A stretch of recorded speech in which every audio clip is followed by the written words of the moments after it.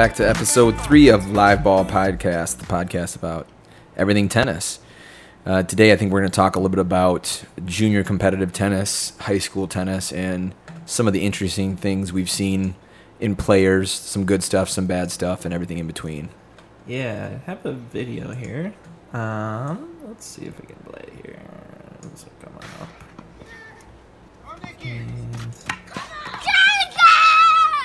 Ooh, that's loud. Sorry, I'll turn it down. Jeez, but I mean, it just emphasized. I mean, the kid it's a quick video of these two kids. They have a really long rally. It's not interesting, obviously, to listen to two balls go back and forth. Back and forth. So I just edited the last part, but basically they're pretty good. But they can't be 10, maybe.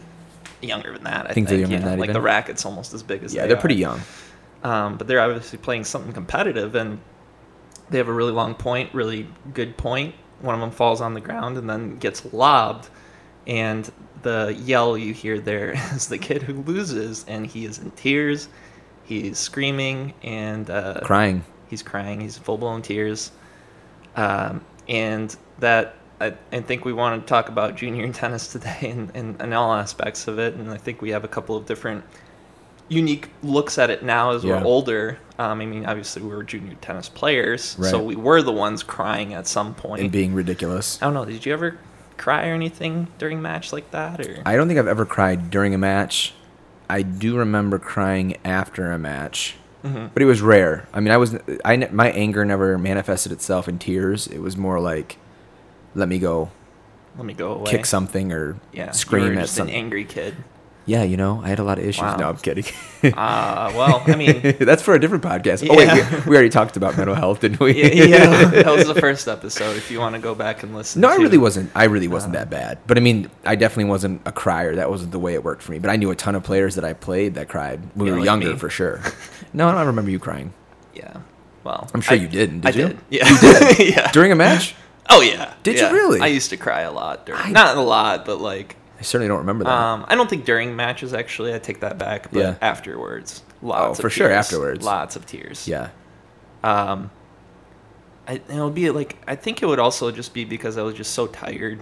Sometimes from some of the longer matches. Right. You just are so exhausted that your body's just like releasing itself. And you just can't hold back anymore. Well, like we talked about before, it would show up if I thought someone cheated me. Oh, yeah. Like angry tears. Right. Like this is unfair. I played amazing. He cheated me. This is not fair. Yeah. This is like awful. I remember. I mean, that was the thing for sure. I distinctly remember crying. I was up. This was at the qualifier tournament. I was up 5-0 in the third set. Oh no. The kid double faults on match point, but you gave it to him. Didn't I you? don't want it to end on a double fault. I know. So I've we play out movie. the point. I lose the point, lose the game, lose the match. That's awful. I put a towel over my head, and I think I cried for like 2 straight hours. Because it was also, I think, the match, if I would have won that match, I would have gone to the close. Oh. I think I still ended up going anyway, but... You know what, though? I mean, those are the kind of matches that make you never want to play again.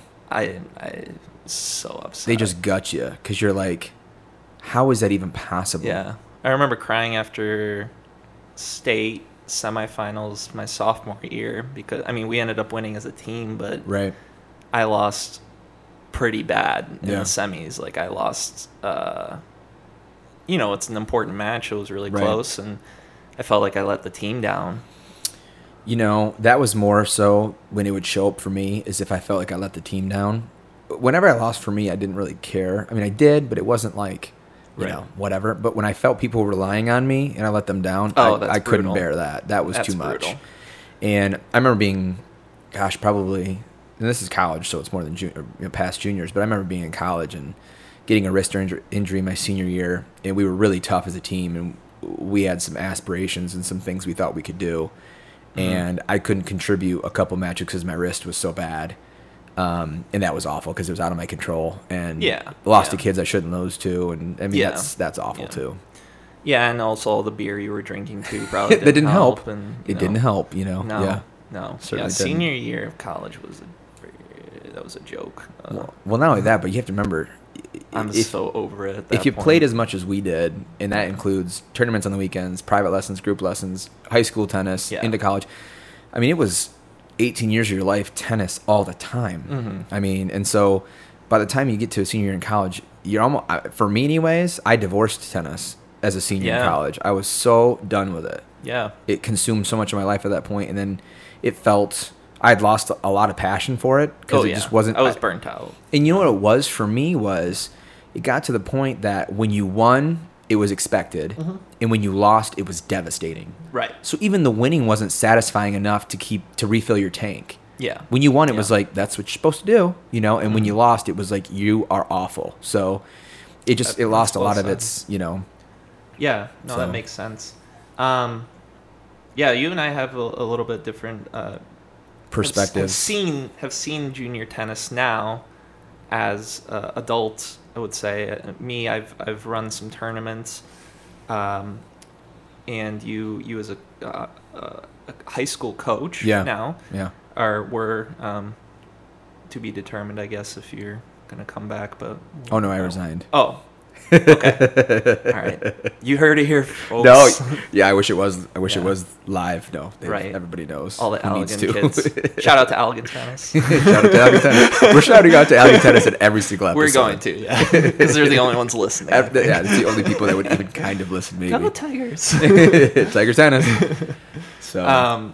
But oh my gosh, how horrible would it be if we just literally only talked about Allegan Tennis? Oh my god. Well, I would love it. Very niche. Yeah, I know. Such a niche. I would love it because that's all I ever end up doing, I feel like. Well, but for everybody who's not an Allegan tennis player, everyone's like, i.e. you, that would be awful. What's an Allegan? Right. Yeah. No kidding. But yeah, I remember as a tournament director, I got roped into running some Midwest national level tournaments, and one tournament in particular that stands out to me was I got to do a 10 and under level 3 that sounds awful. Midwest tournament, which after running it, I determined that those level of tournaments should be illegal. Yeah. They should be in Congress. There should be a bipartisan bill that is passed that says if you are 10 and younger, you are only allowed to play tournaments within your club, with your friends. You are not allowed to travel from different states to show up to this tournament with your psycho parents. See, that's what I think I would do. What I would do is I'd allow the tournament, but no parents allowed. Yeah. Only players and the tournament directors, no fans, no parents, no coaches, because you better run a thorough background check on those tournament directors. Well, I mean, for sure. But I mean, at that age, that video we just watched with that boy exploding and screaming, and that's from mom and dad and coach. I mean, he doesn't create that himself. Yeah. I mean, it should still be real fun at that age. Yeah, I mean, there's definitely kids, I think, who naturally put a lot of pressure on themselves, but I guess that you're right, that has to stem from somewhere. It's got to stem. Right? Someone told him somewhere along the line it was unacceptable to lose. Yeah. You know? Or had some adverse reaction after they did lose, and that stuck with the kid for a while and stuff like that. So, I remember, first off, the rampant cheating that was going on. And you know tennis. What? I don't even know if it was cheating at that age. I'm talking about like the 10-year-old tournament again. Oh, really? I think it was just straight up like the kids were just like, they didn't know how to call lines. Yeah. You know? That happens too. Yeah, exactly. And it does come with some experience. Sure. You know, you see so many balls and make your own calls that you just get more experience as what's in and what's out. Right. And then it goes into the parents fighting each other, fighting me. I don't even care, I'll say this, but the person who was putting on the tournament did not know what they were doing, or very cheaped out, I think, on a lot of different aspects. Right. And, hired as little people as he could have for a massive undertaking, and that would always put me in a bad position as a tournament director, because I'd be very short-handed. I'd be behind.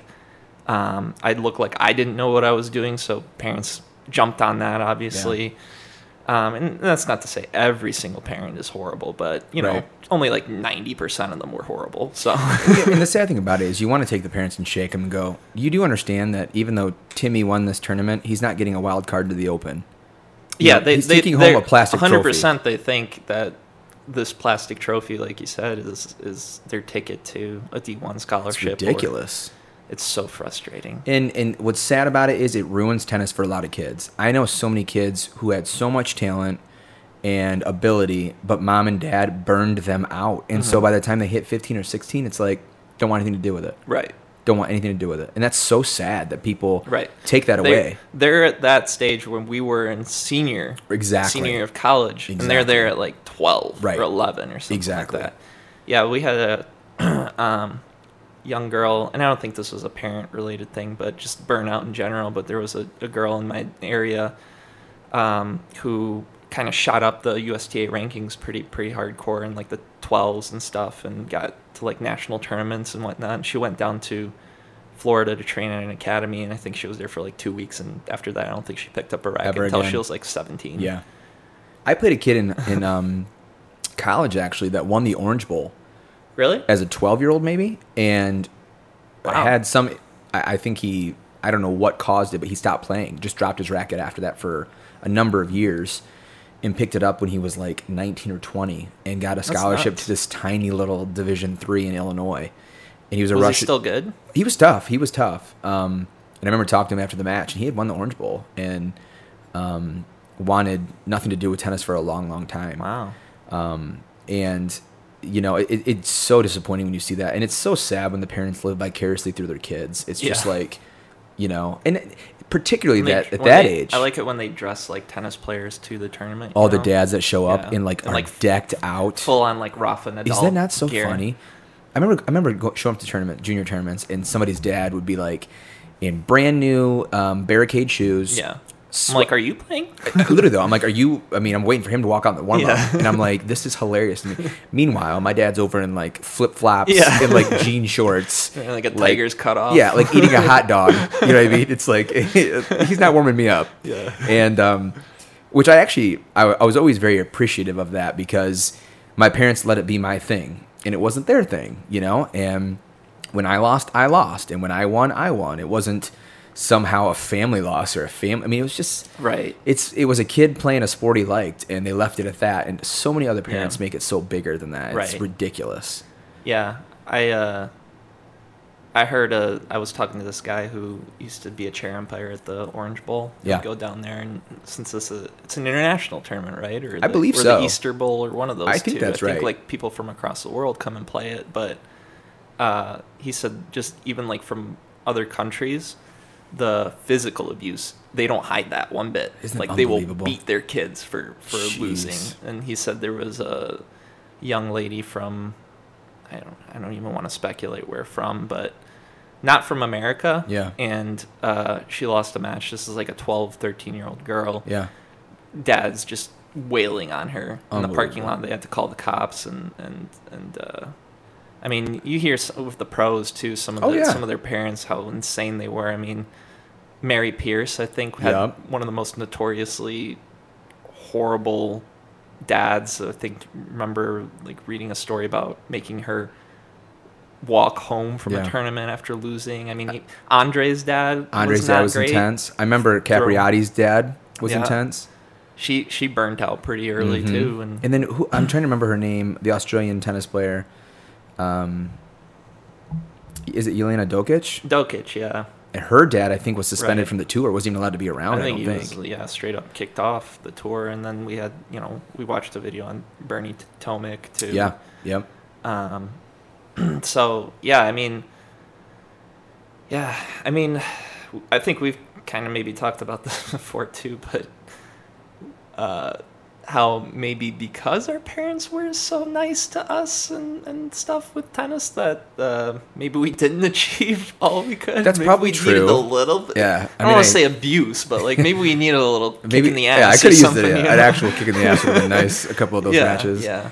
No, I think that's true. But I think from my parents' perspective, it was like if you don't want it, then you don't deserve it. And that's true. And it was like, we're not going to be the ones to light the fire under you, because it's not, frankly, whatever. You're not going to do it. They understand that, like, as a parent, you're probably not going to be able to Right. do that anyway. And in frankly, fact, if you do it more, then you're Right. going to piss off the kid even more. And if I had to assume, it was probably somehow intertwined to a life lesson. You know, it's like, I'm not going to make you go to work every day. I'm not going to make you go to college. I mean, like, you got to have that ambition yourself. Right. And so, you know, if you want to go to the tournament, I mean, it's funny you say that. I was experiencing a little burnout a couple times in high school because, you know, you go to your 5th USTA weekend tournament in a row and all your buddies are out at the beach and you're like, ugh, I want to do that. I don't want to go to some Right. tournament in Ohio and play some kid who's cheating me or something.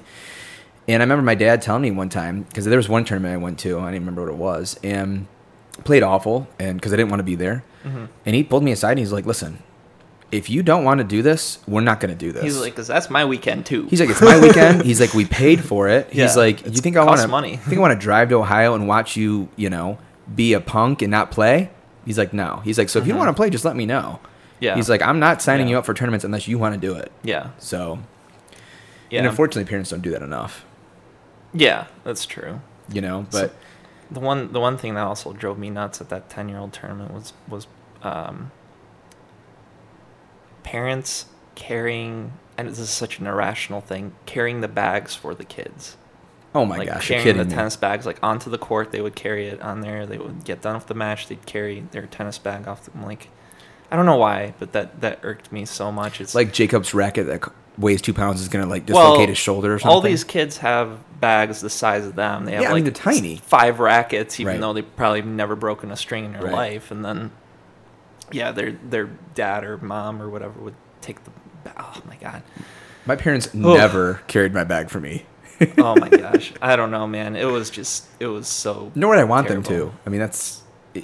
Yeah. But see, right there, you're setting a tone that it's more important than it is. Yes. I mean, right exactly. there. I mean, Right. you're already setting a tone Putting with him the on. kid. I mean, freaking Federer carries his own bag. On my the court. gosh. You know, I mean, the ridiculous. Pros do it. Why would I don't know. But see- yeah, we could talk a little bit more about. Or sorry, what were you gonna say? Well, I was just gonna say, segueing. I think you're probably talking about high school tennis. Yeah, I was gonna say because you coached high school tennis, and you can talk a little bit about the I guess it's still part of junior tennis is high school Yeah, tennis, and, yeah. and what that's like. And You know, it was so interesting. I thought, having been a player, that I had kind of experienced all I needed to know about it, and I thought that would transition easily into coaching, but it isn't. I mean, being on the other completely side of the different. fence is a whole nother world, and I gained a humongous appreciation for coaches that I didn't have before because I just didn't realize what went into it and how stressful it is to be on the outside of the fence and not listen. I would rather be serving the ball than telling someone, you know, to do it. I mean, Yeah. you have no Yeah. control. But anyways, you know, you can definitely tell which of the high school players were those little kids, you know, and because those seeds grow and they become outrageous tennis players when they're adults and they act the same way. yeah, We had one incident, and we were playing a team, and the kid was unhinged, and his coach. And here's where it usually manifests itself in high school tennis. Everything is dictated by the coach. The coach allows it, it'll happen, right. and Set the tone. for set the team. tone. And our Culture. players knew very, you know, from day one, that's unacceptable. Not going to happen. And if you act a fool on the court, I'm taking you off. I Right. really don't care. Because 18-year-olds don't rule the show, and neither do 16, 17. No, it doesn't matter. You're a kid. You don't control it. So where it would happen a lot is programs that had, I would say, coaches that weren't very strong-willed or just simply weren't respected by their players. And we had an incident where we had a player who was, you know, bombastic, and he cussed out one of my co-coaches. I mean, just cussed her out. And I caught wind of it, and I came flying around the corner. I mean, flying. And I'm a brand new coach. And so I'm not really quite fully into this, you know, I'm an adult and I'm a coach and I'm supposed to be mature and stuff. And so kind of had reverted back into my playing days, and I'm starting to think like a player. And I approach the kid who's from the other team who's just unhinged, and he cusses me out and says, "What are you going to do?" And kind of flinches at me. What are you gonna do about it? You know, again, right. And in my head, I'm like, again, I'm thinking like a player. So I think I said something like, "Are you kidding me, bro?" Brah.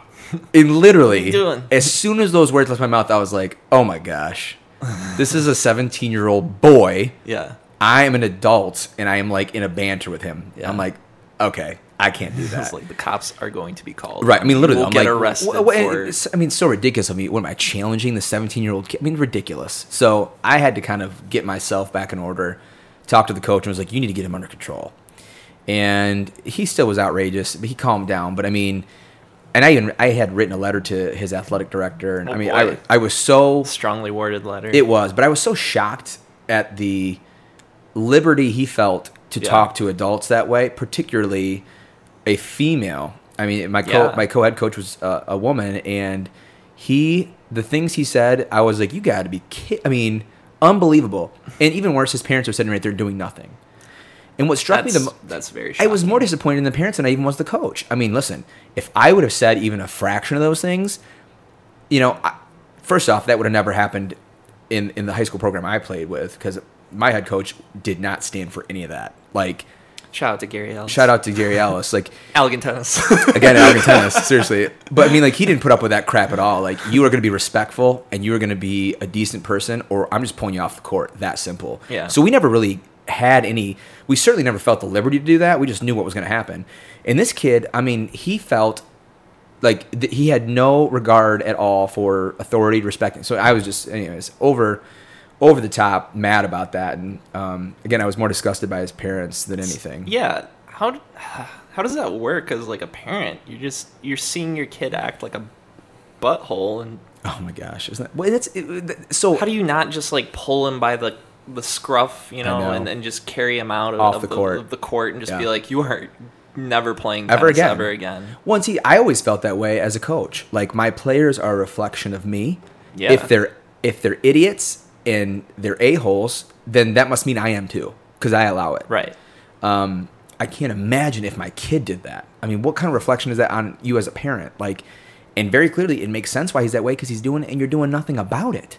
You're sitting there watching him act insane and doing completely not. I mean, it blew my mind. And we had a couple instances like that. They were pretty pretty few and far in between. But when it happened, it was like a holy crap moment. Like, I couldn't believe how different it was from even when I played. I mean, I had such respect for my coach that I was scared of him. I mean, I was scared. But you're right. I think it is some of the teams that maybe aren't well established in tennis. Exactly. They just don't have like good coaches, and they just find some like PE teacher to what go it's and coach the team, and then they just don't know how to handle, because as we've already touched on with this podcast, that tennis players are they can be very psychotic. They can be very angry. They're angsty kids. They're probably the number one kids who would most likely listen to like emo music and anguish and angst and stuff like that. I mean, even punch holes in the wall, cry after matches like me. Yeah.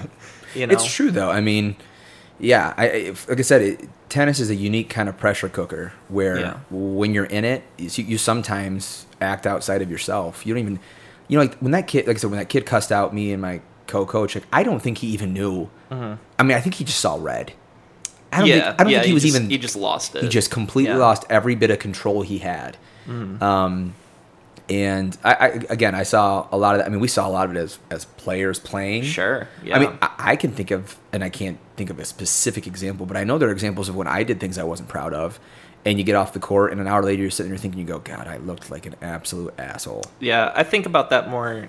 I think back then I don't really realize it, but now, like when I'm older, sometimes, when you're laying in bed at like 3 a.m. and you can't sleep, and you're flashing back to all the cringy things that happen in your life. Yes. But nowadays they're all coming back clear as day, and I'm just like, wow, you were a little butt. It's true though.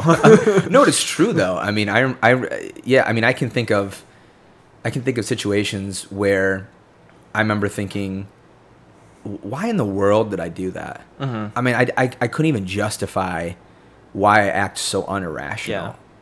What do you think the worst thing you did as a junior tennis player is, maybe?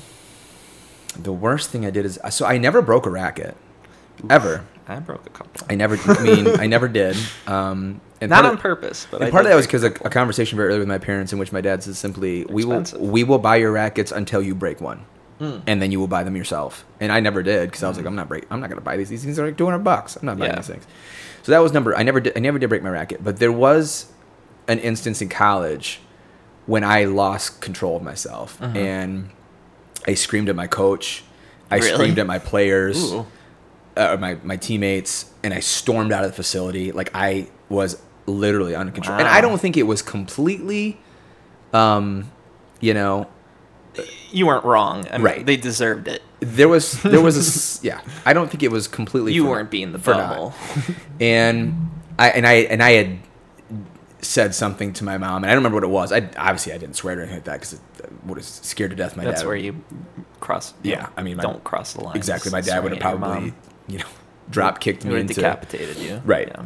So I didn't do that, but I had said something like, whatever, Mom, get away from me, or something stupid like that. I don't know what it was, but I mean, it was just complete disrespect. And I remember, you sit outside and you cool off for 40 minutes, and you go, oh my God, I'm such an immature idiot. Like, my mom drives to Iowa with my dad to come watch me on their weekend. And my reaction to that is to yell at her. That's ridiculous. And that just comes with maturity. But that's probably the thing that stuck with me the most. And I thought, ugh, that makes me feel sick about myself. Yeah. How about you? I can't remember anything like specific, but I think in general, like when I look back at myself as a junior player, I think I was very loud. I think I talked a lot, like, to myself, and like almost after every point, like I would have to say something.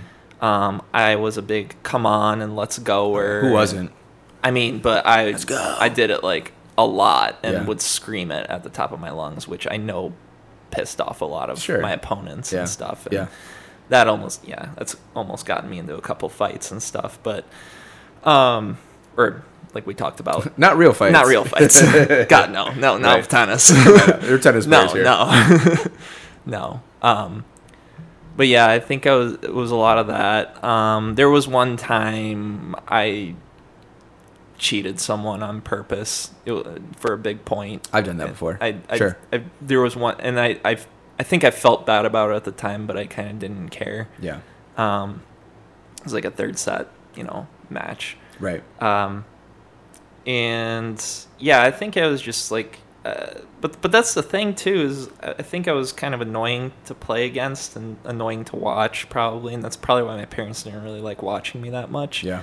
But I was never like, I don't think I was ever disrespectful to my opponent. I don't think I ever cussed out a coach. Yeah. I never lost it, like kind of like that, So I think there was a line in my head that I could be mad at myself, but I couldn't take it out on other people. Yeah. Yeah. That's a pretty good line to have. Right.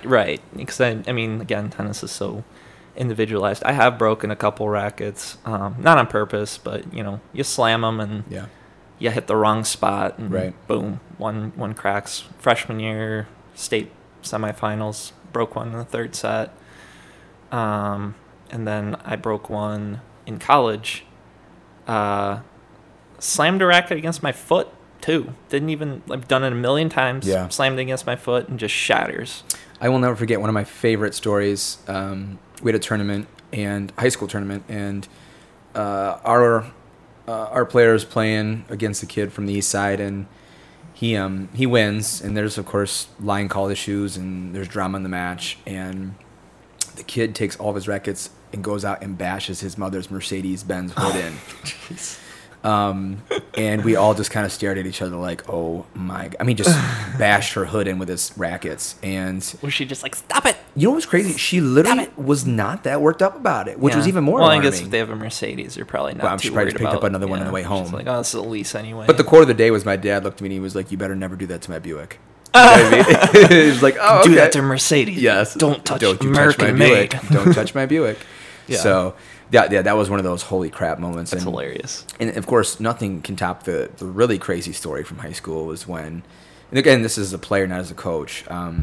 We had a kid that became unhinged.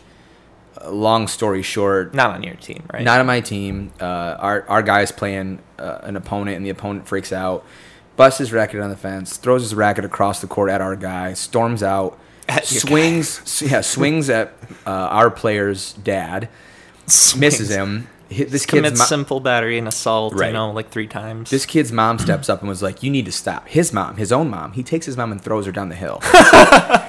and storms off, and he gets nose to nose with our coach, cusses him out, calls him every name in the book. And at this point, I'm thinking somebody better grab an elephant tranquilizer or something and shoot him in the neck, because this kid is going to burn the city down.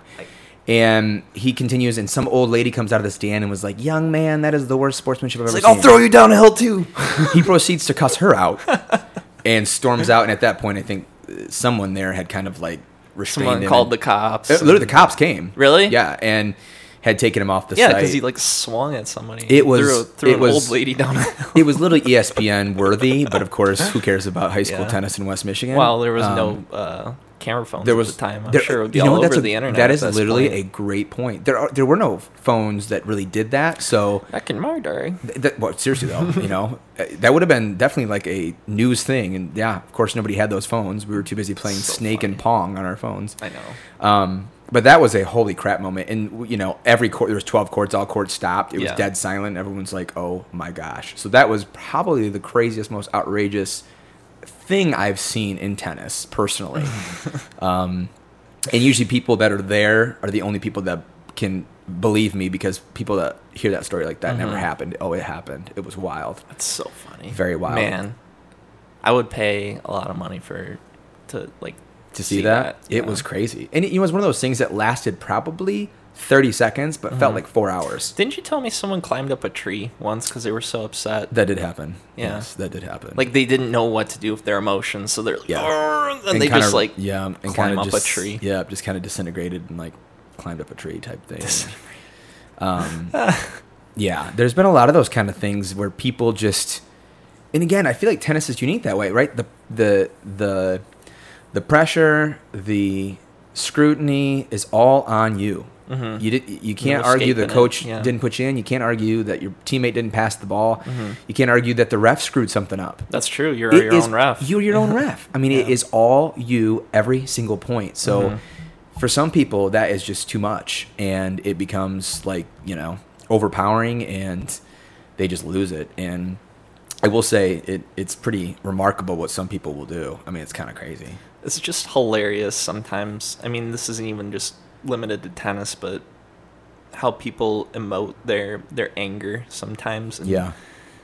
it's like some people just lose it and crack, but just like the climbing the tree thing is just hilarious to me. But I don't know why, but single-handedly, one of the best qualities that I think really good tennis players have is amnesia. They have short-term memory loss. They have the ability to put bad decision-making, bad shots, errors behind them quickly. Or at least the good players. And refresh the good ones too, you know what I mean? Yeah. And that, but I just remember it's so much easier as a coach. I mean, I remember preaching that over and over and over again to our players, get over it, be mature. But when you're a player and you're in the heat of the moment, man, and you've hit that backhand of the net 5 times in a row, you want nothing more in the world than to smash your racket against the ground. Right. How is it, you think, one thing, because I did a little bit of coaching, not crazy amount, not like take over a whole team, but one thing that always kind of drove me nuts, and I'm sure you can speak to this, but is how difficult it is to get teenagers to actually, or kids just to like listen to you. Very difficult. Very, in my opinion, very difficult. Right. And then I think back to me being as a junior, and I'm like, yeah, you're right. I don't think I listened to much, Particularly boys. There were some people I listened to more than others, but some people I was like, I don't give a shit about what you talked about, Some coaches, I think some coaches had that mentality of like, listen, it's a little bit old school, my way or the highway. Sure. And I think that gets you nowhere with younger generations. For me, it was like, let me build a trust relationship with them. And then it turned into not so much do what I tell you to do because I said so. And it turned into do what I tell you to do because it's going to help you win. Trust me. Help me win. Yes. and invariably that'll help me win as well. And I remember me look good. I remember saying that to guys. I mean, on changeovers they would question something you'd say, and you laugh a little bit because I'm like, listen, bud, your 4 doubles. Yeah. I know a little something about tennis. I mean, just trust me on this one. Yeah. Getting your first serve in really does help, I promise. And when they question you, I go, why would I tell you something that wouldn't help you? If you win, I win. Yeah. And I want to be a state champion. You want to be a state champion. Why would I say something that's not going to help you? Hitting 125 mile an hour serve. I know, but it's better, coach. Yeah. Every 30 serves. Or my favorite, right? And everyone remembers this if they played high school tennis. The kid that hit 500 mile an hour first serve, and the second serve was a dink. Yeah, that's 2 mile an hour, and it's like somehow that worked in their mind. Both know a couple of players that for may sure. have done that. Oh yeah, and so I will say that's what was so fun about winning the state. It wasn't just winning state; it was the fact that we somehow found a way to get 12 guys to all agree on a mission, right, and to do what they had to do to get it done, and that was. I mean, don't get me wrong. Were there days when I wanted to just scream and run to the woods and say, I'm going to go climb a tree? Yeah, right. I'm going to go coach something else. Sure, definitely. But what would you coach? Yeah, exactly. I don't know. Football? I guess something that didn't involve just not coach, I guess, at all. I was NASCAR racing as well. Coach. Yeah. Just turn left. Yeah, just turn left. You'll be fine. It's easy. Trust me. Yeah. I do it every day. But no, you're right, though. It's very difficult to get young people to do what you want them to, just because, I don't know, something about that age, right? You think you know more, and you don't care, and yeah, Yeah, I think I was looking back now, like, I wish I was not as stubborn. Yeah, me too. I think in my ways, I think I was very stubborn, not only like as a person, but some would argue I'm still very stubborn, but I was very stubborn in playing another player, in that I really wanted to impose my own game on somebody, even if they were better than me, or if my particular game style matched up with theirs. Right. And I blame that 100% on Roger Federer. Growing up and being a Federer fan, because that's how he played. He would play the same way every time, but he's also Roger Federer, so he could do whatever he wants.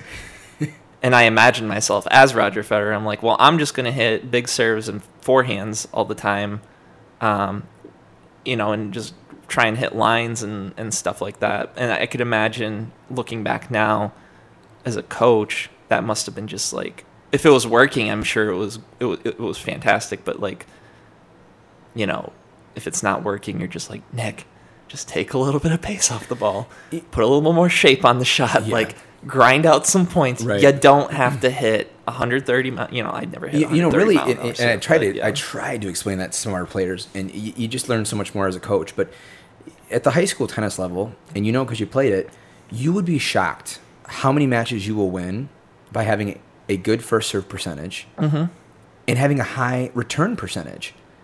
Just getting the ball into play. Just get the ball in. I mean, I would tell, especially your lower positions, right? I mean, you're talking about four doubles. I would be like, guys, if you hit the ball back, like our odds of winning the point dramatically rise. Yeah. The other team, it's crazy how that works, but usually the person who misses less wins the match, right? Well, and you have to learn as a coach to somewhat,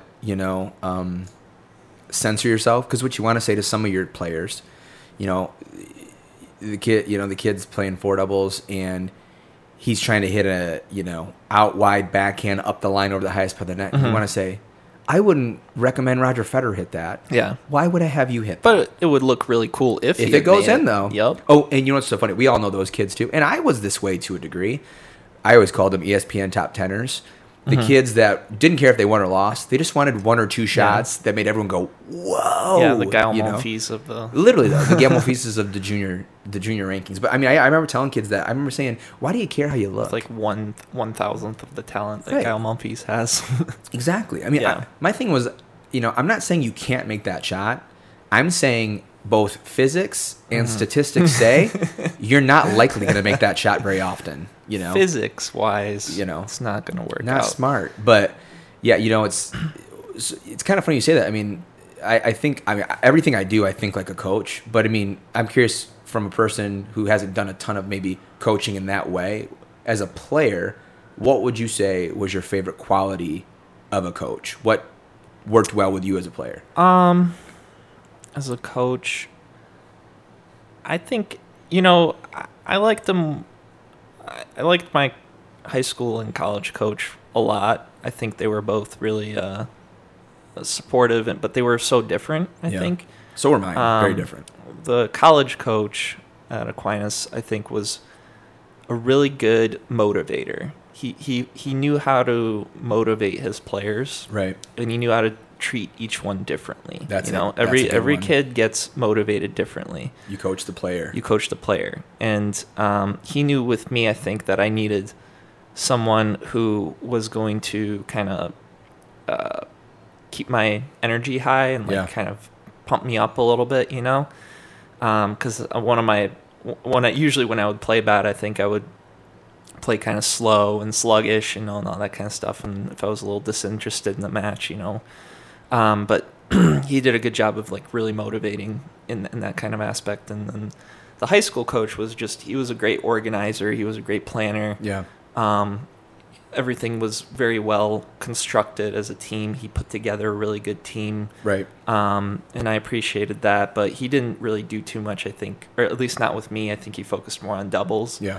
But because, you know, I had my coach at South Shore that I worked with most of the time anyway, and he was more of my technique coach, you know, and physical training and all that kind of stuff. So, but yeah, I think that's a great quality in a coach, is knowing how to motivate each player differently. I couldn't agree with you more on that. I couldn't agree with you more. And, you know, I would say very similar to me. I couldn't say enough good things about my high school coach. I mean, for me, he was the coach of all coaches, and anything I know about coaching came from him. But what I thought made him so particularly good was, to your point, he coached the player. He knew that I was the kind of kid that needed someone to challenge him and to kick him in the butt, right? So he would... I remember one of my matches, I was struggling and being a whiny baby, and he finally said, "Fine, you default. I'll go write you down. Default, get off the court." Because he knew that would fire me up. Sure. It'd wake you up. It wake me up, and it did. And right. I think you're right. I think coaching to the player are what the best coaches do. I mean, they do. And X's and O's are fine and dandy and all that, but there's something to be said for, you know, one size doesn't fit all. No, I mean, it doesn't. Not at all. And the old school coaches that had that mentality, I think they just lose out on a lot of opportunity to win because, you know, if your approach is my way or the highway, well, kids that are 15, 16, 17, they'll take the highway. Mm-hmm. So you got to, you know, you're the mature adult. You got to come down and help them in a way that they can, you know, digest. Right. So, yeah, just make sure they don't end up, you know, pushing old ladies down a hill or climbing up a tree or anything. I think you do pretty well as a coach as long as your players don't do that. Yeah, you know, for sure. I mean, it's always a respect thing. Yeah, but anyway, we're definitely old now because we're talking about kids and gosh, isn't that awful? Their iPhones and oh my gosh, and then like back in my day when we used white tennis balls and wood rackets. Yeah, I know, right? Yeah, we're not that old, but like it's getting there. It's creeping in slowly year after year. All right, gosh. Should probably wrap this up. But any final thoughts on junior tennis? No, other than it's one of my favorite parts of life because you met some of the most interesting people and some of the most interesting stories, and I think you develop a lot as a person from that stuff. Yeah. It's kind of fun to see where some of these people are at now. Like some of the people, how they behave on the court, and you like see them, they're like, you know, working some, you know, in jail. That's what I was gonna say. Where do they end up? Yeah. What jail they're in? Or you hope they are. Exactly. So. But yeah, I think that's about it. I don't think I have anything else. Alrighty, guys. We'll catch you again on episode number 4. Yeah. And thanks for stopping by with Thanks Live for Ball. listening.